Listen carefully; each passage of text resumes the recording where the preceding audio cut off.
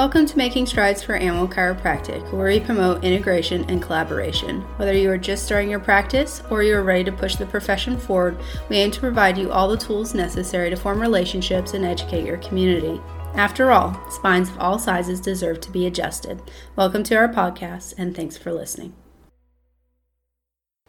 Hey guys, it's Dr. K with Making Strides for Animal Chiropractic, and this week I'm taking a request. To say the world right now, people are demanding, and I've had someone reach out to me saying that they are struggling dealing with some of the patient owners that have started with them recently. And full disclosure, you attract what you deserve. So if we are attracting the wrong client into our practice, we are going to have to deal with, quote unquote, some of these less than ideal customers. So today I want to talk a little bit more about how to filter these people out and maybe not attract them in the first place.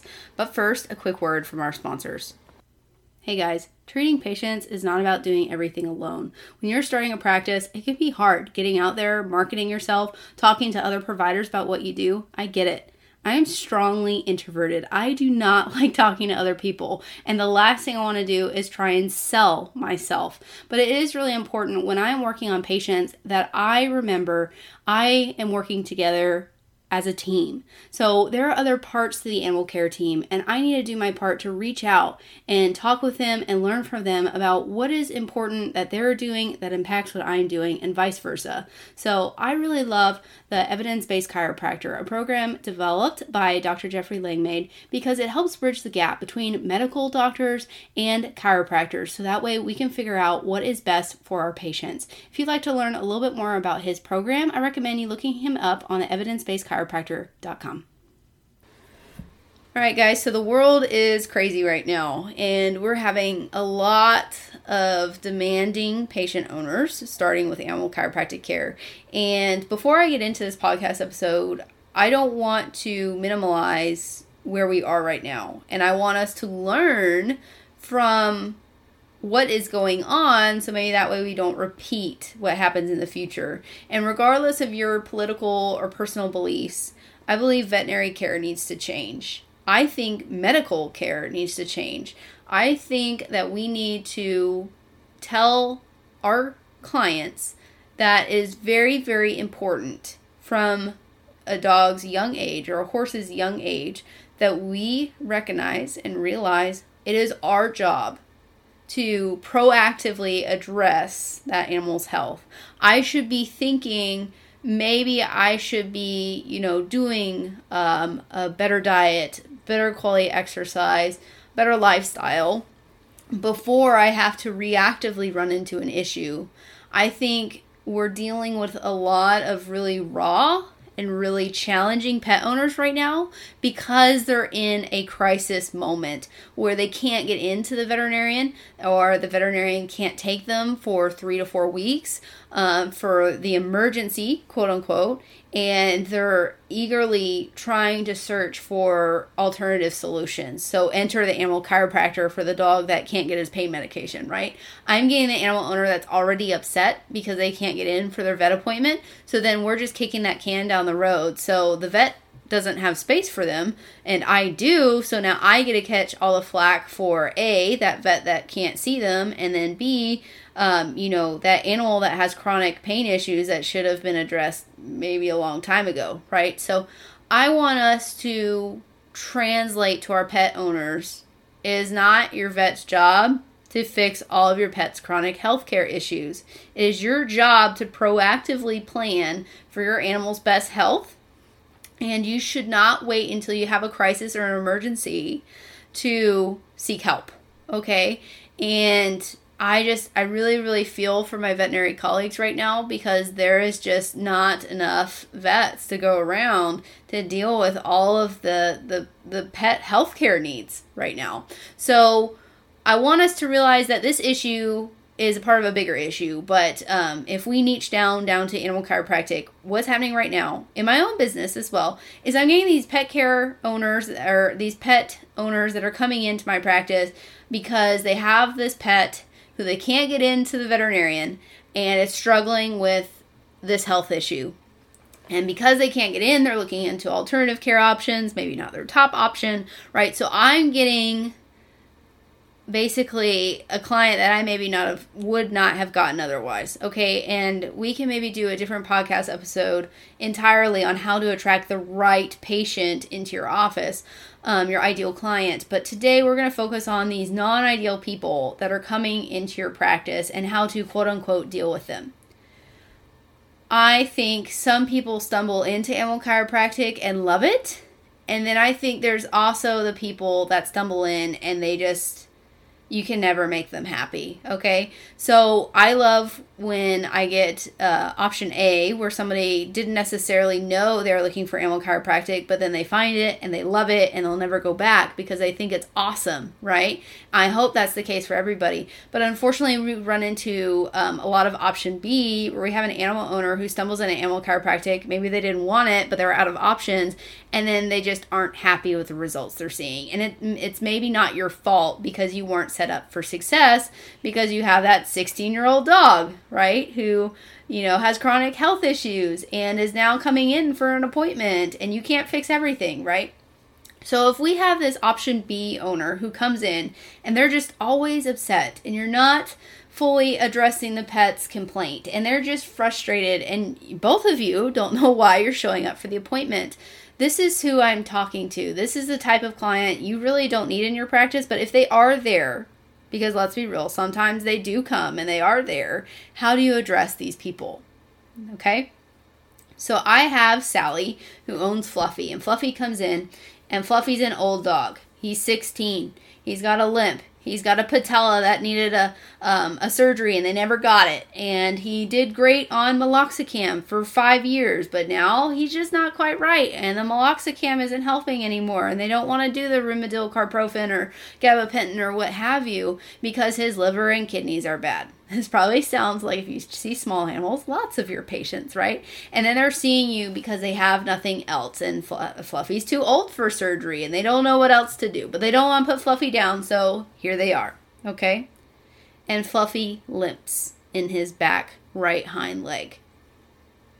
So instead of every visit me saying, how are we doing? How is Fluffy doing? Because I know what they're going to tell me between every visit. Oh, well, Fluffy's still limping. It's not helping. He still has to take pain medication. He still can't do X, Y, or Z. Because I know they're going to tell me that, right? So why do I ask the question, how is Fluffy doing? I'm just setting myself up for failure. When I go and see Sally and I'm seeing Fluffy, I instead need to set myself up for success. I need to bring the value of animal chiropractic. Because if we know for this patient, animal chiropractic isn't going to make a huge improvement. It's not going to cure everything.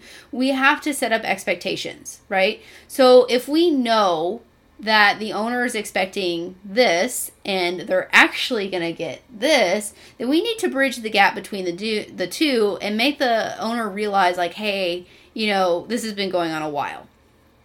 And I can't get what you're asking me, right? So I had, I'm going to come back to that, but I had this person call me. They're young, they're in practice, and they were in tears. And they had a Fluffy, and they were treating a Sally. And this provider, they were in tears, right? Because we want to do everything we can. We're good people, right? We want to do everything we can to help these animals live their best life and express life to its fullest potential. But unfortunately, sometimes we get a Fluffy in our practice and we feel like we can't do everything for Fluffy. And we want Fluffy to get better, but Sally keeps telling us how awful he's doing, so we just feel like an awful person because we're not getting results for Sally, right? And it's not your fault, because maybe you could have done a better job at telling Sally that's not realistic for Fluffy. Okay? So I told this provider, like, hey, it's not all your fault. If you have a 100-year-old man who has never brushed his teeth and he finally decides to go to the dentist, would it be unrealistic for him to tell his dentist, I want this fixed in one visit? No, right? It's going to take a couple visits. And is it still going to benefit him to be there? Yes, right? But it's going to take some time, okay? You can't 100% get rid of the problem that's been going on for a long, long time, right? So we instead need to say, okay, this has been going on a long time, and I know you're expecting it to be fixed like yesterday. However, the body takes time to heal. And if you're looking for this is your expectation. Like, we need to ask the owner, like, hey, what is your expectation? And they say, I want him not to limp anymore. We have to say, well, that expectation isn't realistic for what's going on with Fluffy. Fluffy has a bad knee. Fluffy actually needs surgery, but since we're not doing that, our expectation for him is just to make him functional. He may limp, but he may be able to get around comfortably without pain medication. And if that's okay with you, that we can't fully reach that expectation you have for Fluffy, but we can at least get him functional and get him some relief, then I'm the right fit. But if you think you want more results for Fluffy, then maybe this isn't the right fit, and maybe we need to explore other options. Okay? So notice how I said, okay, is this what you're wanting? If that is what you're wanting, no, I'm not going to move forward with this relationship, because I don't want to put myself in a tough spot where I'm trying to reach unrealistic expectations. And I say, this is what I can offer you. And if you're interested in that, then we can move forward. So I offer the owner, look, this is what's actually realistic. Okay? And this is what we can actually do for you. Are you interested in that? If you are, yes, let's both continue, because we both have the same goal. Okay? And I try and start most of my older dog owners with that type of talk, because if they think Fluffy's going to feel like he's a puppy again, then we're just not in the right spot. And I think many animal owners are actually of that mindset where they realize, like, okay, look, like, you're piecing him together with tape and, bubble wrap, right? And I realize that he probably needs this and I can't afford that. So I'm just happy if he's happy, right? As long as he can get some relief, I'm okay. And I think many owners will come to that understanding as long as you have a frank conversation as to what's actually obtainable, okay? So if you want to use the dentistry analogy, feel free to, but just say, look, we're not going to get that kind of result. I can get him some relief. If you'd like to move forward, great. If not, I would be happy to continue working with you, but maybe we need to introduce in some additional care as well. So in addition to chiropractic, he also needs acupuncture or massage or rehabilitation, whatever it may be. Okay, maybe they need more care than the owner is willing to initially invest in. But if you build that value, they're interested in doing that.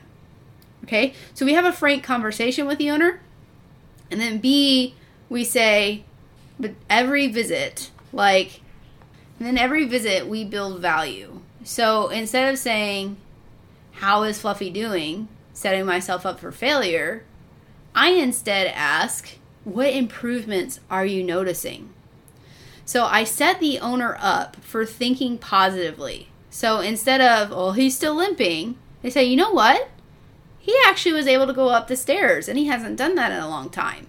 Or, he did really well for 3 days without his pain medication. Or, something positive that happened between visits. I'm building value by saying, what improvements have you noticed? Okay? And if they're adamant that, oh, he's still limping, you say, I know he's still limping. We've already talked and discussed that Fluffy's not going to reach that goal that the owner may have. So it is important that we address the owner's concern and say, yes, I know he's still limping, but I'm noticing improvements here. I'm seeing more range of motion. I'm seeing less pain on palpation. I'm noticing him doing better with X, Y, or Z.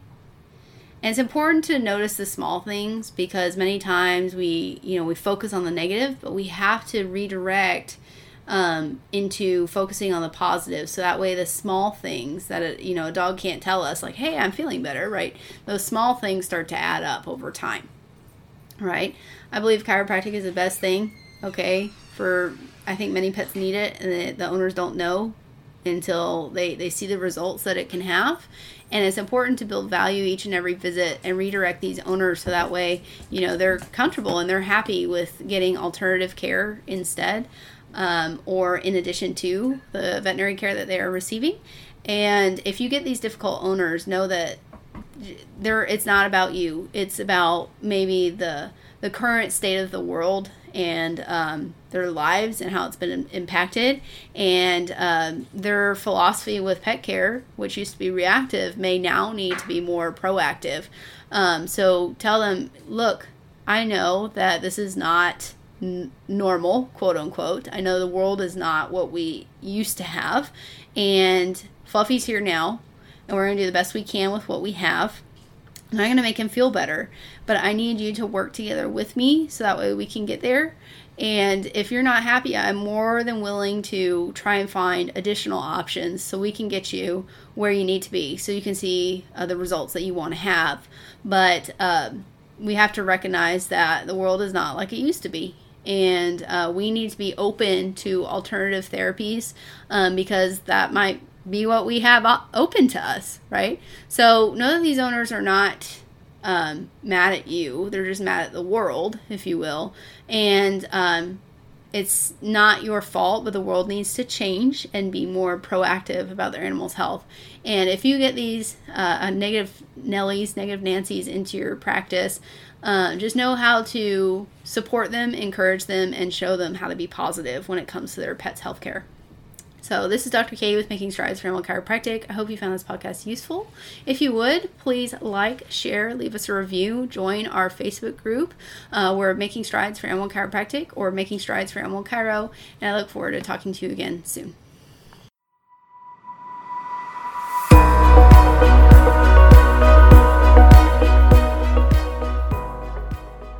Hey guys, Dr. Katie here. Thanks for listening. My intention behind starting this podcast was to build awareness and promote our amazing profession. If you like what we're doing here, please like, share, or leave a review. Help us to spread this movement so we all can begin to take steps towards change. Let's make strides for animal chiropractic.